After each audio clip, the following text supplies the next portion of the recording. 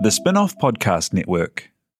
Skinny are helping you show how smart you are with the 1Q quiz, an all-new, super challenging and super quick daily quiz built by the Spin-off. Every Monday, Skinny are giving you the chance to prove you're smart with the Skinny Extra Credit question. Get it right, and you'll get the chance to score yourself some Skinny Extra mobile credit, so you can text, call, or even video call your group chat and gloat about how big your brain is. T's and C's apply. Ready to rediscover the joys of cycling? With over 300 kilometres of cycle paths across Tamaki Makaurau, jumping on your bike and going for a ride is such a fun way to discover the city from a different perspective. Cycling is getting more and more popular across Auckland, so now's a great time to join the hype and give cycling a go. Head to at.govt/cycling to find your nearest cycleway today. You know how like sometimes you get like a sort of a Moorish craving? Yeah. And sometimes it's for sort of like delicious palm oil free dairy milk chocolate and you just sort of want to nibble and you want to tell everybody how good it was, and sometimes you just have a sense inside you're like, oh, something missing, something could really top off this night, and it's like, maybe I need to destroy the career of a Greens co-leader again. You know, it gets Moorish. You can't stop Tasty. with one. Yeah. Like,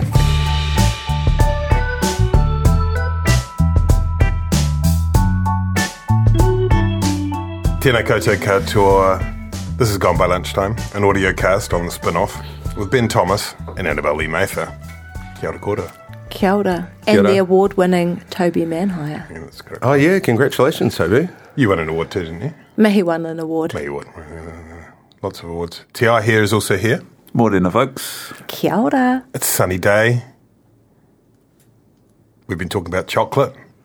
Winter's almost over. Last day. Yeah, the winter of discontent almost over. Headed for a spring of discontent.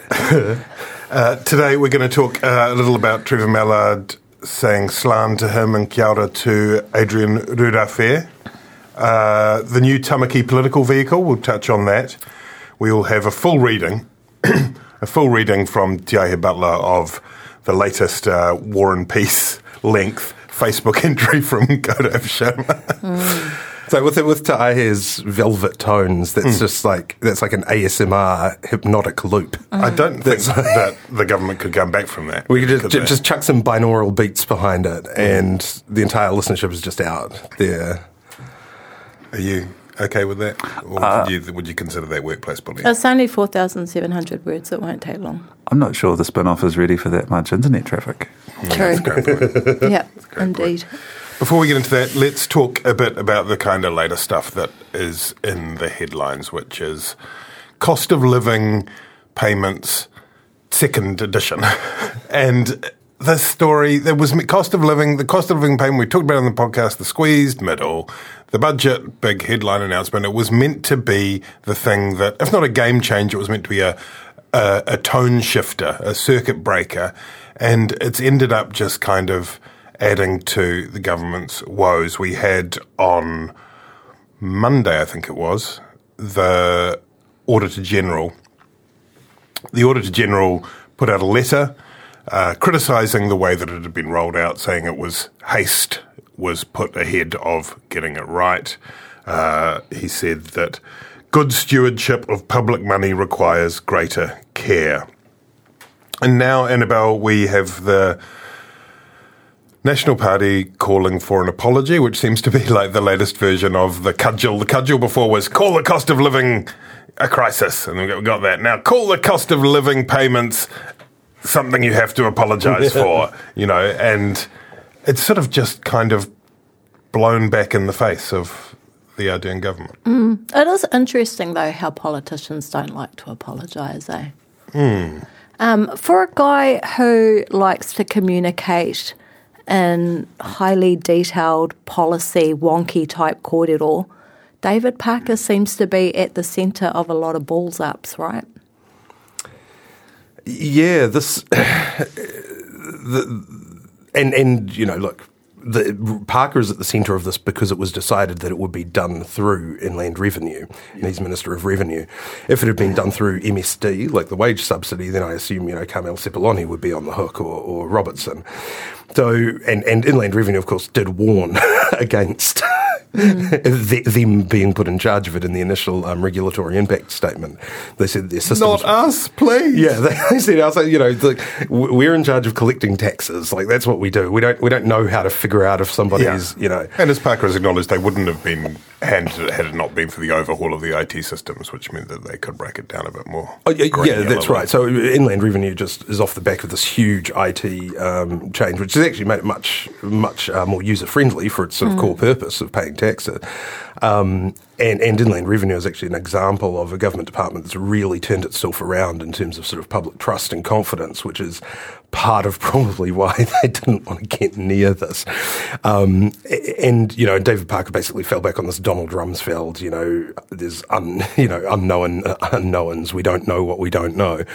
And that's the unknown, isn't it? The known unknowns? Are they known unknowns or the unknown unknowns? You don't know what you don't know. I don't know. That's the unknown unknowns. Is it? Yeah. And so... Poor old David Parker. But, one thing that I felt was interesting was the Prime Minister, in defending sort of the legitimacy or of the scheme, said that 31,000 people had now opted out of the first payment and wouldn't be getting the second, from the first payment and wouldn't be getting the second payment. Because they were either in the Himalayas or dead. Yeah. Well, no, these are people who've opted out. Oh, right? opted out even though they were eligible. Yeah, so this is and she said they may even be eligible, but they considered that they weren't eligible. Yes. So I mean, who can really look into the tax status of men and come up with the truth? But that's pretty big engagement. If you had 31,000 people engaging with a government public relations campaign, you'd say that was probably a pretty big win.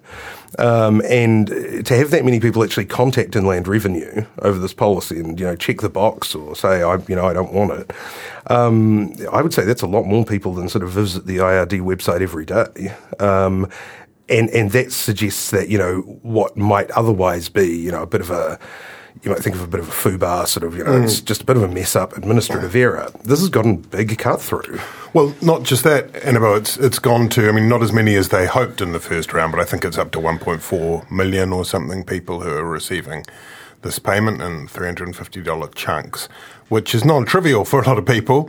And the second time round, they've introduced these new mechanisms whereby if IRD has any suspicion that you may not be, here you have to tick a box saying you're in New Zealand for tax purposes and tick a box saying you haven't recently written any 4,700-word Facebook posts about the behaviour of parliamentary services. And if you do that, you get your money. And maybe, Parker's line as well is that he reckons it will end up being about 1% that they overpay to. So 1% error, which is pretty small fry in the grand scheme. It's not quite a lot of money, but in the scheme of things, you would say, well, that's not a bad error rate. Are we in danger of overstating this as some kind of snafu, whereas people to whom it makes a difference in the face of very expensive cheese will feel differently? Well, I totally get why it needed to be, incredibly accessible. Because we know that for vulnerable families or families without a lot of resource, applying for something like this becomes incredibly difficult, and usually the people who need it most don't get to access it. Uh-huh. But equally, I don't see why ticking a box to say whether or not you live in New Zealand would have been particularly difficult to apply in the first instance. Yeah. To be honest, I'm more worried about the people that aren't getting this payment, and I know anecdata-wise, that there are people who are absolutely eligible who haven't received the payment, and getting the payment is difficult. I am not worried about. I think it's a good thing that the government is being questioned and challenged about it. If you look at the way beneficiaries are treated if they're overpaid, the punitive approach the system takes to people who misuse, public money in terms of, beneficiaries who might overclaim for something or might go overseas for a week and get overpaid or whatever. There's an incredibly punitive approach. So I think that, that the government needs to be held to the same levels of account that ordinary solo mums and stuff get. Disability beneficiaries are held to when it comes to the use of public money. The broader question, Ben, around, I guess, where the government is at a year out with a range of different policy and legislative programs. I'm thinking the most recent one that has come up in the last sort of 12 hours around the GST on KiwiSaver service fees. David Parker, again, was quite impressive, I thought, on the radio this morning, explaining that really it was closing a loophole, and that there were some people who were getting, that it should be subject to GST. Whereas the way it came out was it wasn't press released, as far as I'm aware. I didn't get a press release anyway, and it was sort of identified, and then it was ballooned into the multi-billion by 2070 number, and it just. I mean, you add to that a bunch of different things, whether it's three waters, shortfalls in the health workforce, block pipes in immigration, even concerns around crime, the Oranga Tamariki bill, and the perceptions that by almost everyone except the government that the Children's Commissioner is being muzzled. All of these things, I don't know, we sort of look at the size of the kind of communications industrial complex in the government, and then you just think, how is it that they're always, it seems to be playing into the hands of an opposition in terms of looking like this is being done on the hoof? Yeah, and I mean, this is the thing with the inland revenue kind of stuff.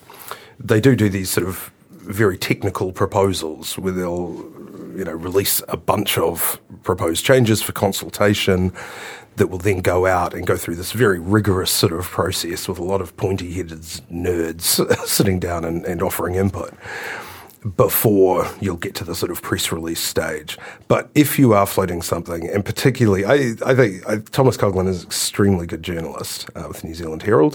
Does a good podcast called On the Tiles. New Zealand's second best political podcast, maybe? I don't know. Maybe. At best, second. Real Pod's good. Maybe, yeah, that's true. Yeah.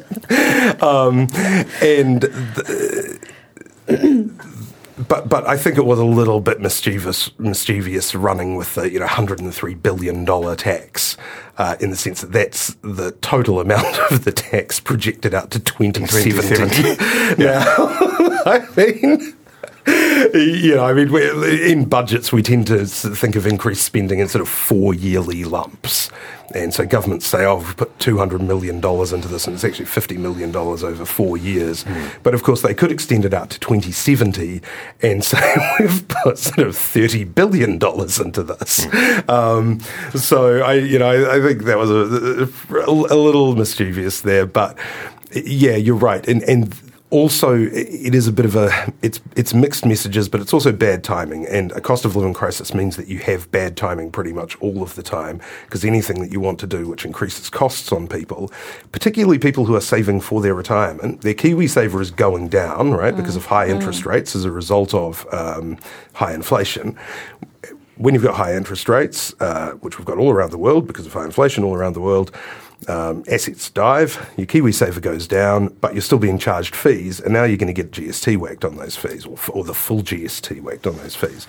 And so it feels like, you're really battling to get ahead with your savings. Now, put aside that it won't come until 2026, when, ideally the world economy will be on the up if we're not sort of all underwater. But, boat sales might be through the roof and sustaining the economy.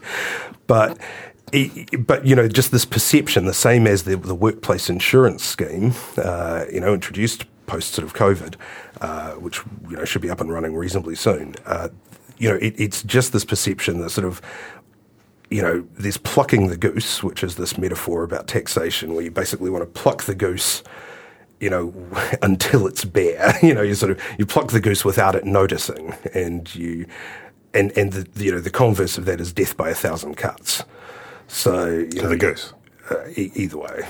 Is the goose dead, or? I'm just comparing two sayings. I'm not saying the goose is being cut. I'm not saying the goose isn't involved. You're not slashing the goose. You're not like just plucking. You're not some kind of closet sadist. Just sort of. Who is the goose?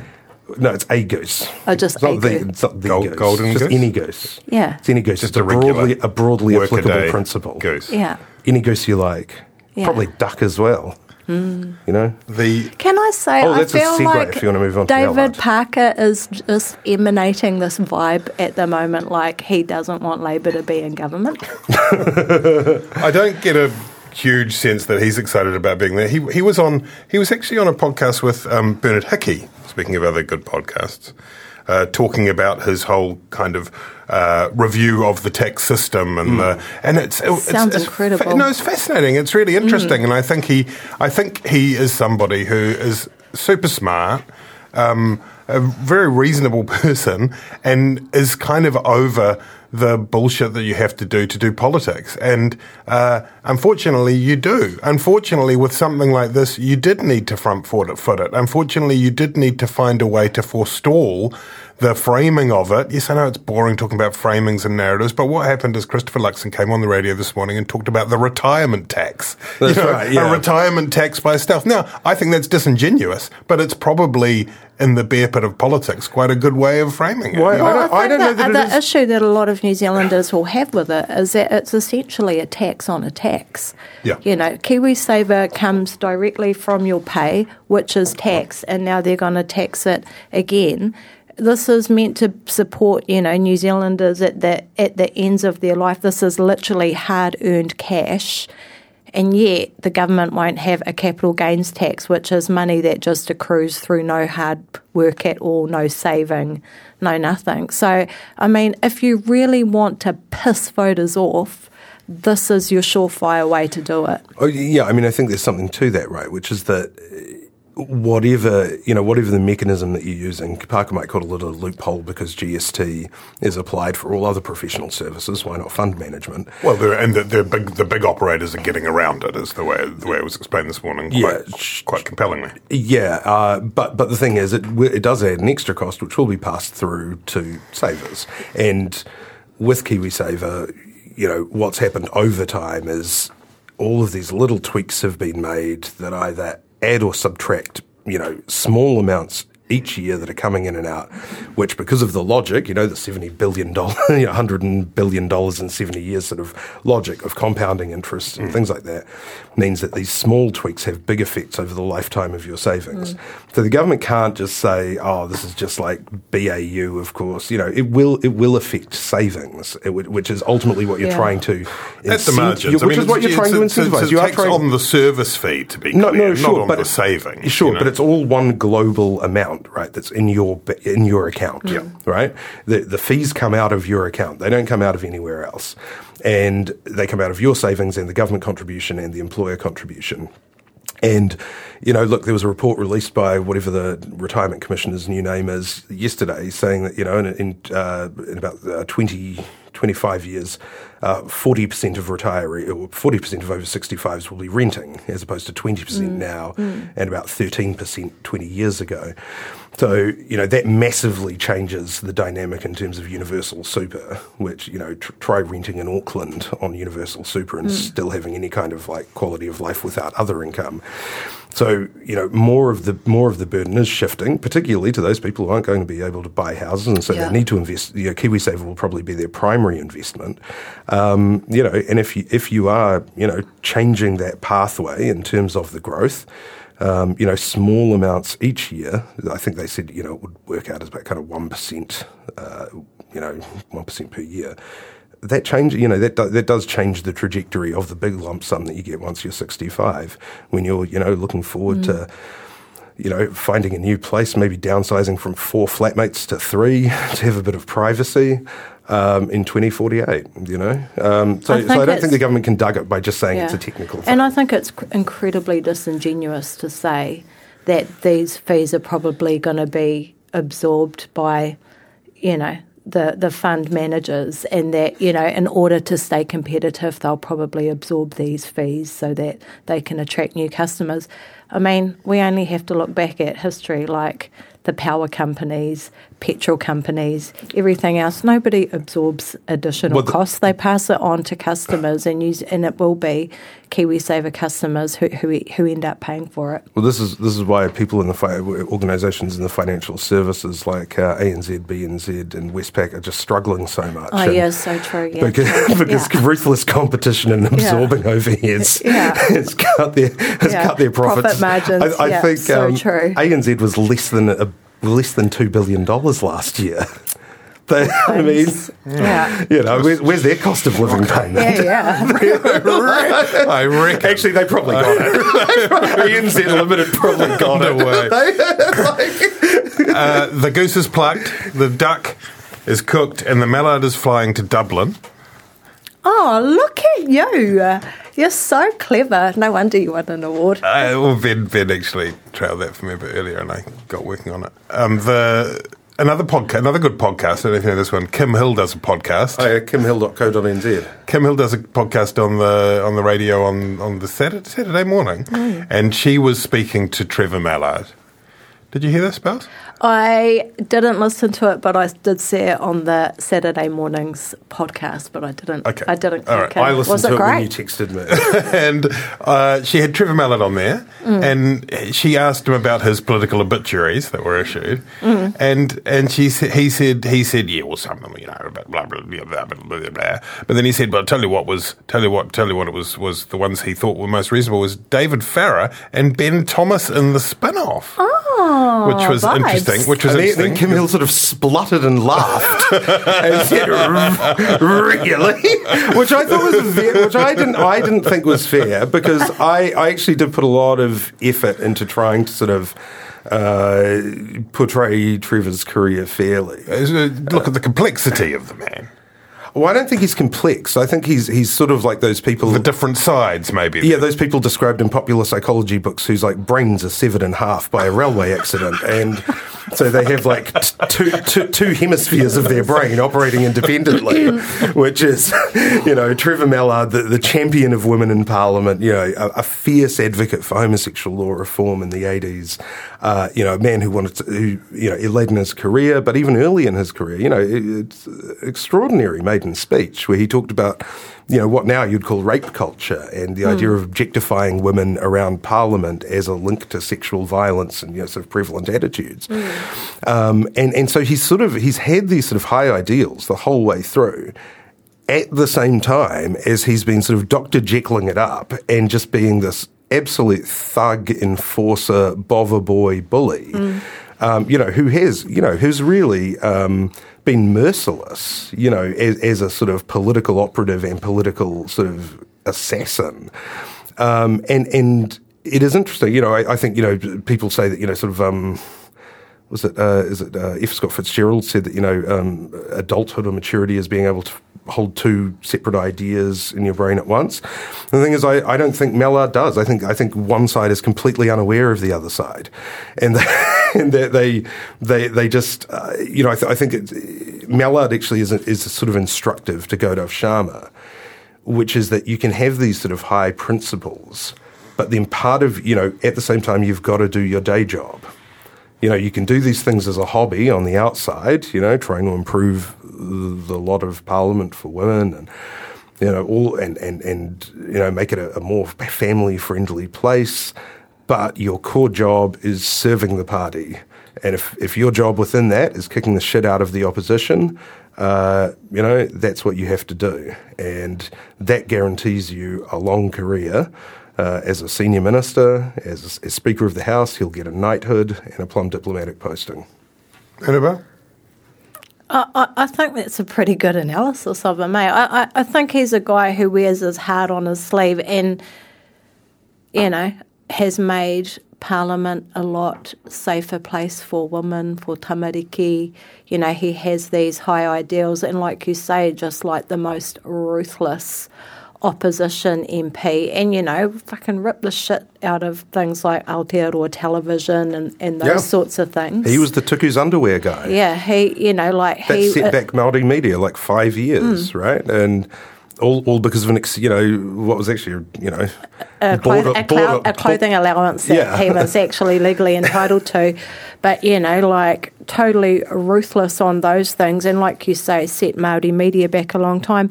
Equally, Mihi and I ran some workshops for iwi radio journalism over summer, and Trevor made himself available for these young Māori journalists to interview. So just a really complex, interesting guy, incredibly generous on one hand, brutal on the other. But I have enormous respect for the way he's made Parliament a better place for women. I think a lot of the criticism of him during the Parliament occupation, yes, his reactionary personality has got him in trouble over the time at times. But if turning on the sprinklers and playing Barry Manilow is, the worst thing you've done, then I think. I mean, it's not even close to the worst thing he's done. It doesn't even make the top 100. No, but people have been up in arms about it, and I'm like, oh my God, you guys need to go watch Merata Mita's documentary on Bastian. I mean, I don't think that the criticisms were that it was mean so much as that it was counterproductively provocative. It both managed to sort of where the moment needed to be de-escalated. Right? Yeah, it both lowered the tone and raised the stakes somehow.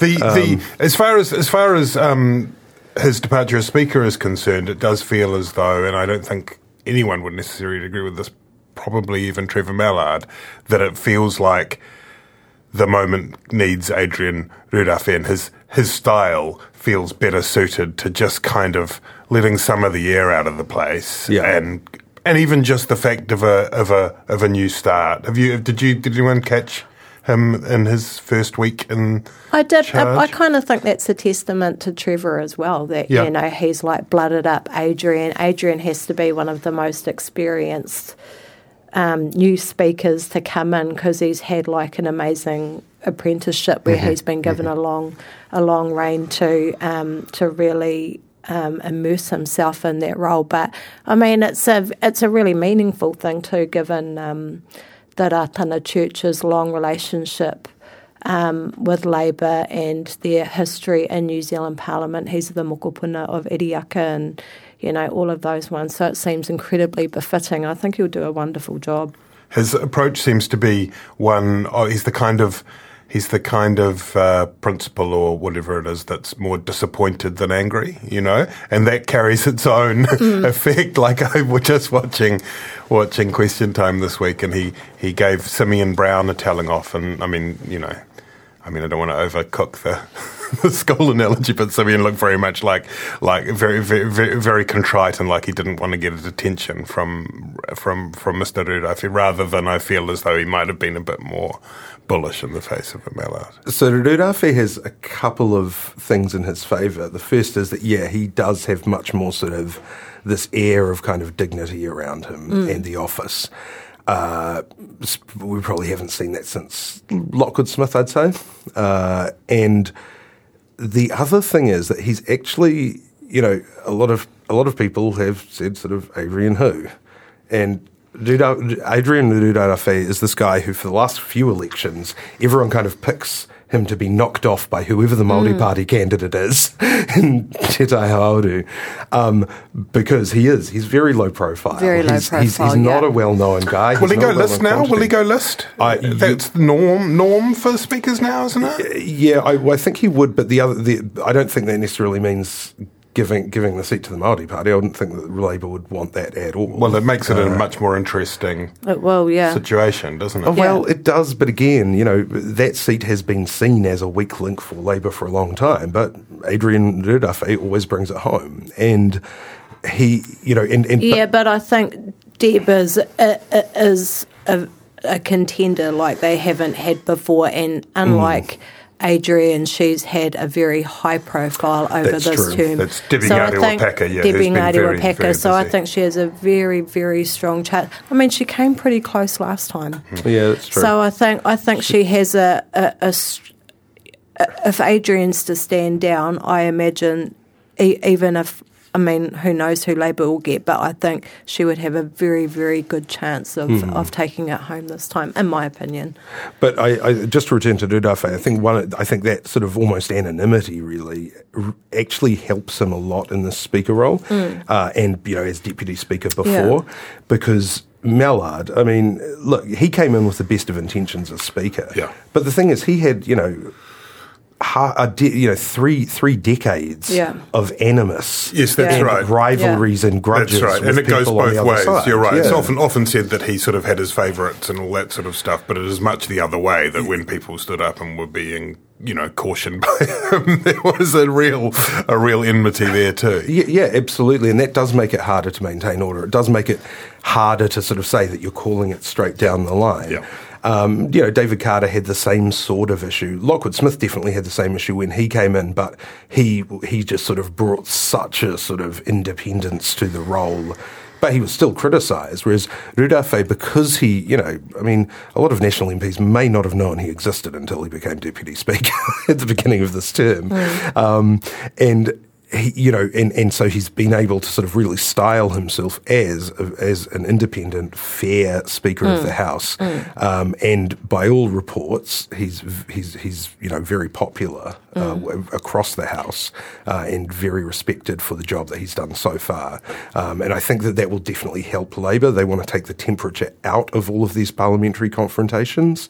It doesn't help them when ministers end up sort of hurling abuse and there's sort of disorder in the House. They want to keep it as calm as possible. I think too, probably endeared himself to the opposition when, one of the first statements he made was that, he wants to change question time so it doesn't just become an opportunity for the government to grandstand and make long speeches about how wonderful they are, which is fair criticism.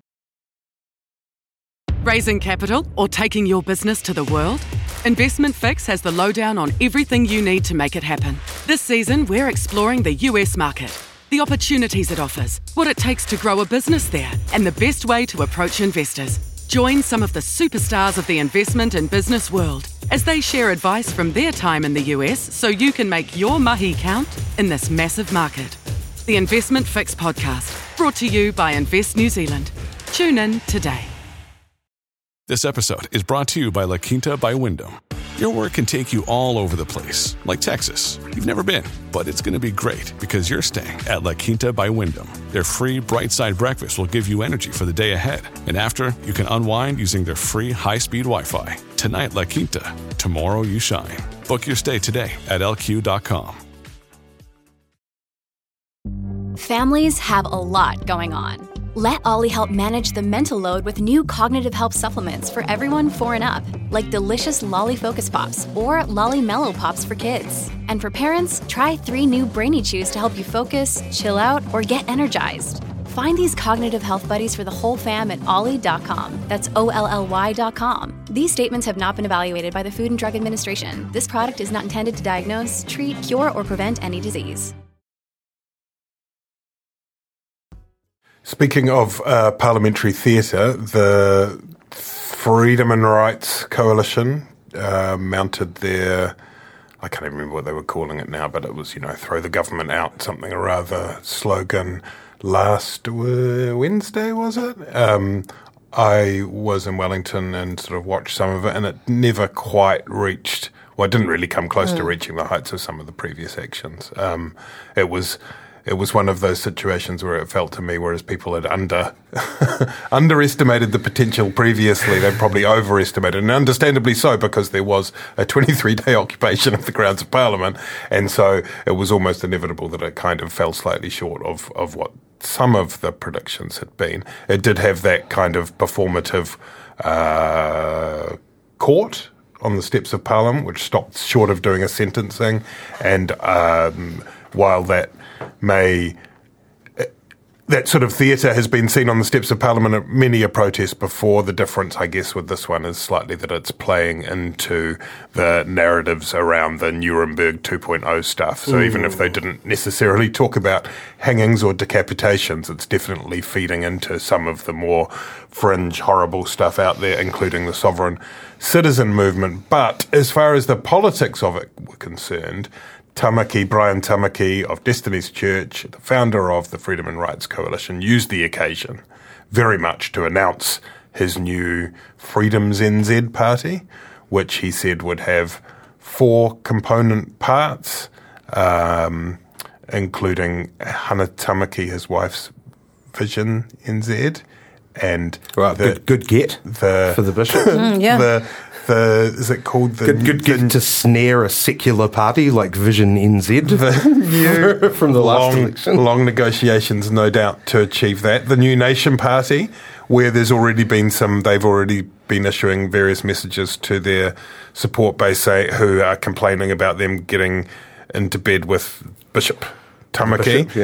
And then the Outdoors Party, although within a few hours, Sue Gray of the Outdoors Party, who'd recently been visiting Nuremberg, issued a posting saying actually they hadn't agreed to take part yet at all. Is that also going to be a fizzer? How much of a real thing? When we add the numbers together, and if we did look at Tauranga, Annabelle, and the by-election there, you stitch the numbers together, and it's possible that this umbrella party, which is using the kind of alliance template from back in the day, does it stand a chance now, or is the air gone out of this one? No, I think that the air's gone out of it. And that's the thing, you'd have to stitch them together, and I think that's impossible. I mean, every year, every election, Brian launches a new party, and it's always a fizzer. And actually, the support for Destiny's Church is declining anyway. So I think, it's definitely worth keeping an eye on and being aware of all of these sort of fringe, freaky groups. But I don't think they have if the election was held this time last year, or then possibly, but I think it's a movement whose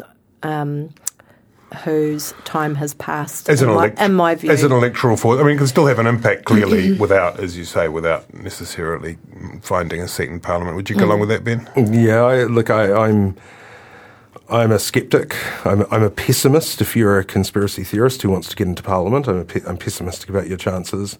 I'm an optimist for the common sense of the electorate.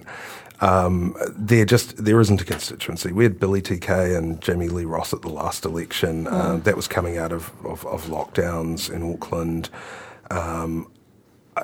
The vaccine mandates really did ratchet up some of the support, both in terms of the depth of feeling from certain quarters and from wider parts of the electorate. We could be going in a green very soon. I literally went to the Woke Cafe a day or two ago, and I was the only person wearing a mask, and then so I took it off because I felt embarrassed and peer pressured. I think that moment has sort of passed. You remind me. I've been popping in and out of the donations case at the High Court in Auckland lately, which relates to donations to both National and Labour parties. And one of the people involved, there'd been an adjournment because someone who was ill, which seems to happen all the time. There was a power cut at one point, but I think it was an adjournment because someone was ill. And anyway, I was standing downstairs, and a figure walked up towards me almost indetectably and said, "I read your article." And I looked around. It was Jamie Lee Ross, who you chat to. But how's he doing? How's the supplements business? And he said, "I read your article," and he said, "There's no way they'll do it. There's no way." And he was talking about an article I'd written about the attempts to try and form this party. Oh yeah. And he can speak from experience, right? Yes. He said, "Look, they just," and he's right. And a lot of us say it, but he's seen it really close up. That for all the protestations that they will work together in a collected cause, they can't.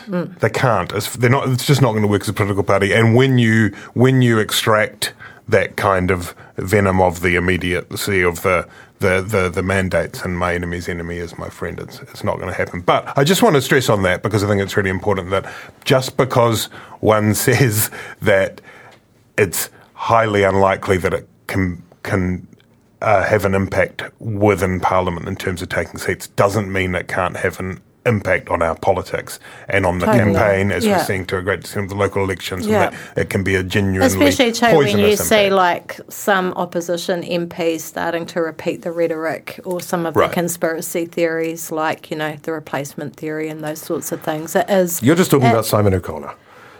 You got me. You got me. Oh my God. You got me. You got me. Some opposition MPs, plural. It's just Simon O'Connor. Those ideas, you're right, they're making our way into our parliament, and they're being, normalised, I guess, to a certain degree. So I tend to disagree with that. I think that's course right. you So do. Simon O'Connor, Of course you do. I mean, he said some weird things in some of those speeches, which, and I think some of those other MPs, who are now out of Parliament. Matt King was an obvious example. Spent way too much time down the rabbit hole, and I don't detect much, particularly, Christopher Luxon. I think it was a more fertile ground when Judith Collins was the leader. She did sort of... Simon O'Connor was saying this stuff like last week. Yeah, no, I know. Simon O'Connor, it's a bad scene. But... I think in terms of the parties themselves, I think some people, for instance, thought ACT would be sort of conduit for that kind of thing, and they sort of they stay very staunchly sort of away from it. And yeah, there is a question about that wider sort of thing about there definitely is more of the sort of rhetoric that you heard in sort of 2000 leading up to 2008 about sort of what do they call it? Helengrad, where the rhetoric is getting more charged from sort of what you would regard as the non-extremist part of the electorate, but probably still, the people who are further to the right. The difference this time, though, is that it is tethered to a really, really appalling global movement, which is linked, I'm not saying at one remove, is linked to the sorts of things that we saw at the Capitol on January 6th, And so I do think that it takes on an extra, I think you're right in terms of that's what happens to some of the rhetoric, but I think it takes on an extra kind of poisonous, dangerous element when it's linked to people who are genuinely promoting insurrection. Yeah, look, I don't think we certainly shouldn't be ignoring those really fringe, sort of QAnon-y sort of conspiracy types, because that's right. They don't have to get 5% to be a clear and present danger. It only takes one crazy person for something terrible to happen, right? And I would hope that the security services are taking a keen interest in them. Fortunately, they seem to do it all out in the open on Telegram. But I just got a message that case in the High Court has been adjourned until Monday for closing. All defendants not to give evidence. So there we go. That's quite interesting. What does that mean? Who knows? Anybody got any chocolate endorsements? I want to endorse policy.nz, which has just launched again, fourth iteration of policy. Is it fourth? 2017 was in the first general election, so it's the second local election, but tremendously useful. Policy.nz, you can click through on the spin-off. A real kind of muddle blur of local elections, which I won't get into now, but it's a very welcome torch beam through that. Any endorsements from you, Annabelle? Yeah, I want to endorse Marama Davidson and thank her and her whānau who have made an intergenerational commitment to revitalising te reo Māori and using their influence to always promote our language. So he mihi nui tēnei ki a koe, Marama. It's really disappointing to see what's happened to you this week, especially when I reflect on the number of ministers who openly endorse All Blacks, the Prime Minister talking about her favourite cafes in Point Chev and other things, and it's difficult to understand why this has happened. Nō reira, kia kaha e te tuakana. Once again, Marama Davidson gets in trouble with a C word. Ben, an endorsement from you?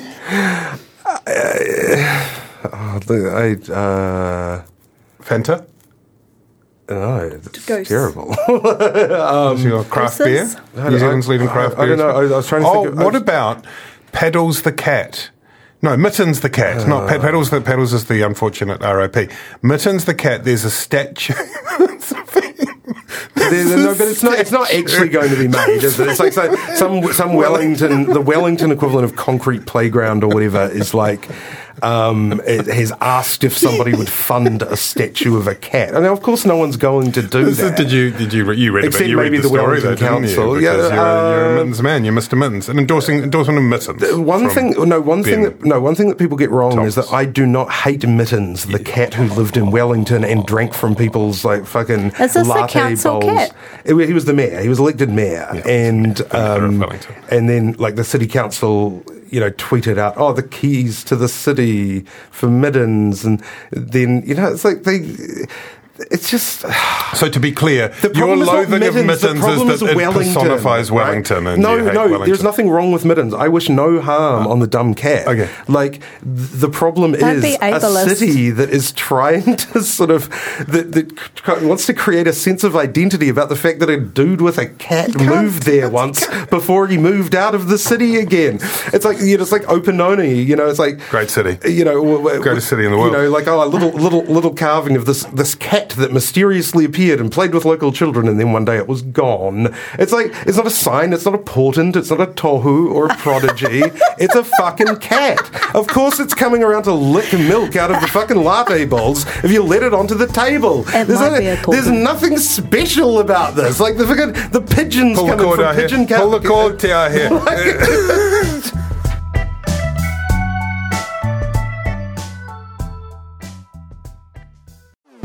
Talo for Lover. I'm Madeline Chapman, editor at The Spinoff.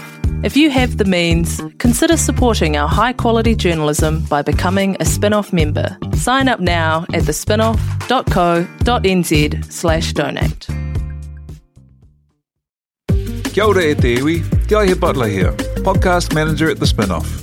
If you enjoy listening to our podcasts, consider supporting our mahi by signing up to become a Spinoff member at thespinoff.co.nz/donate. The Spinoff Podcast Network.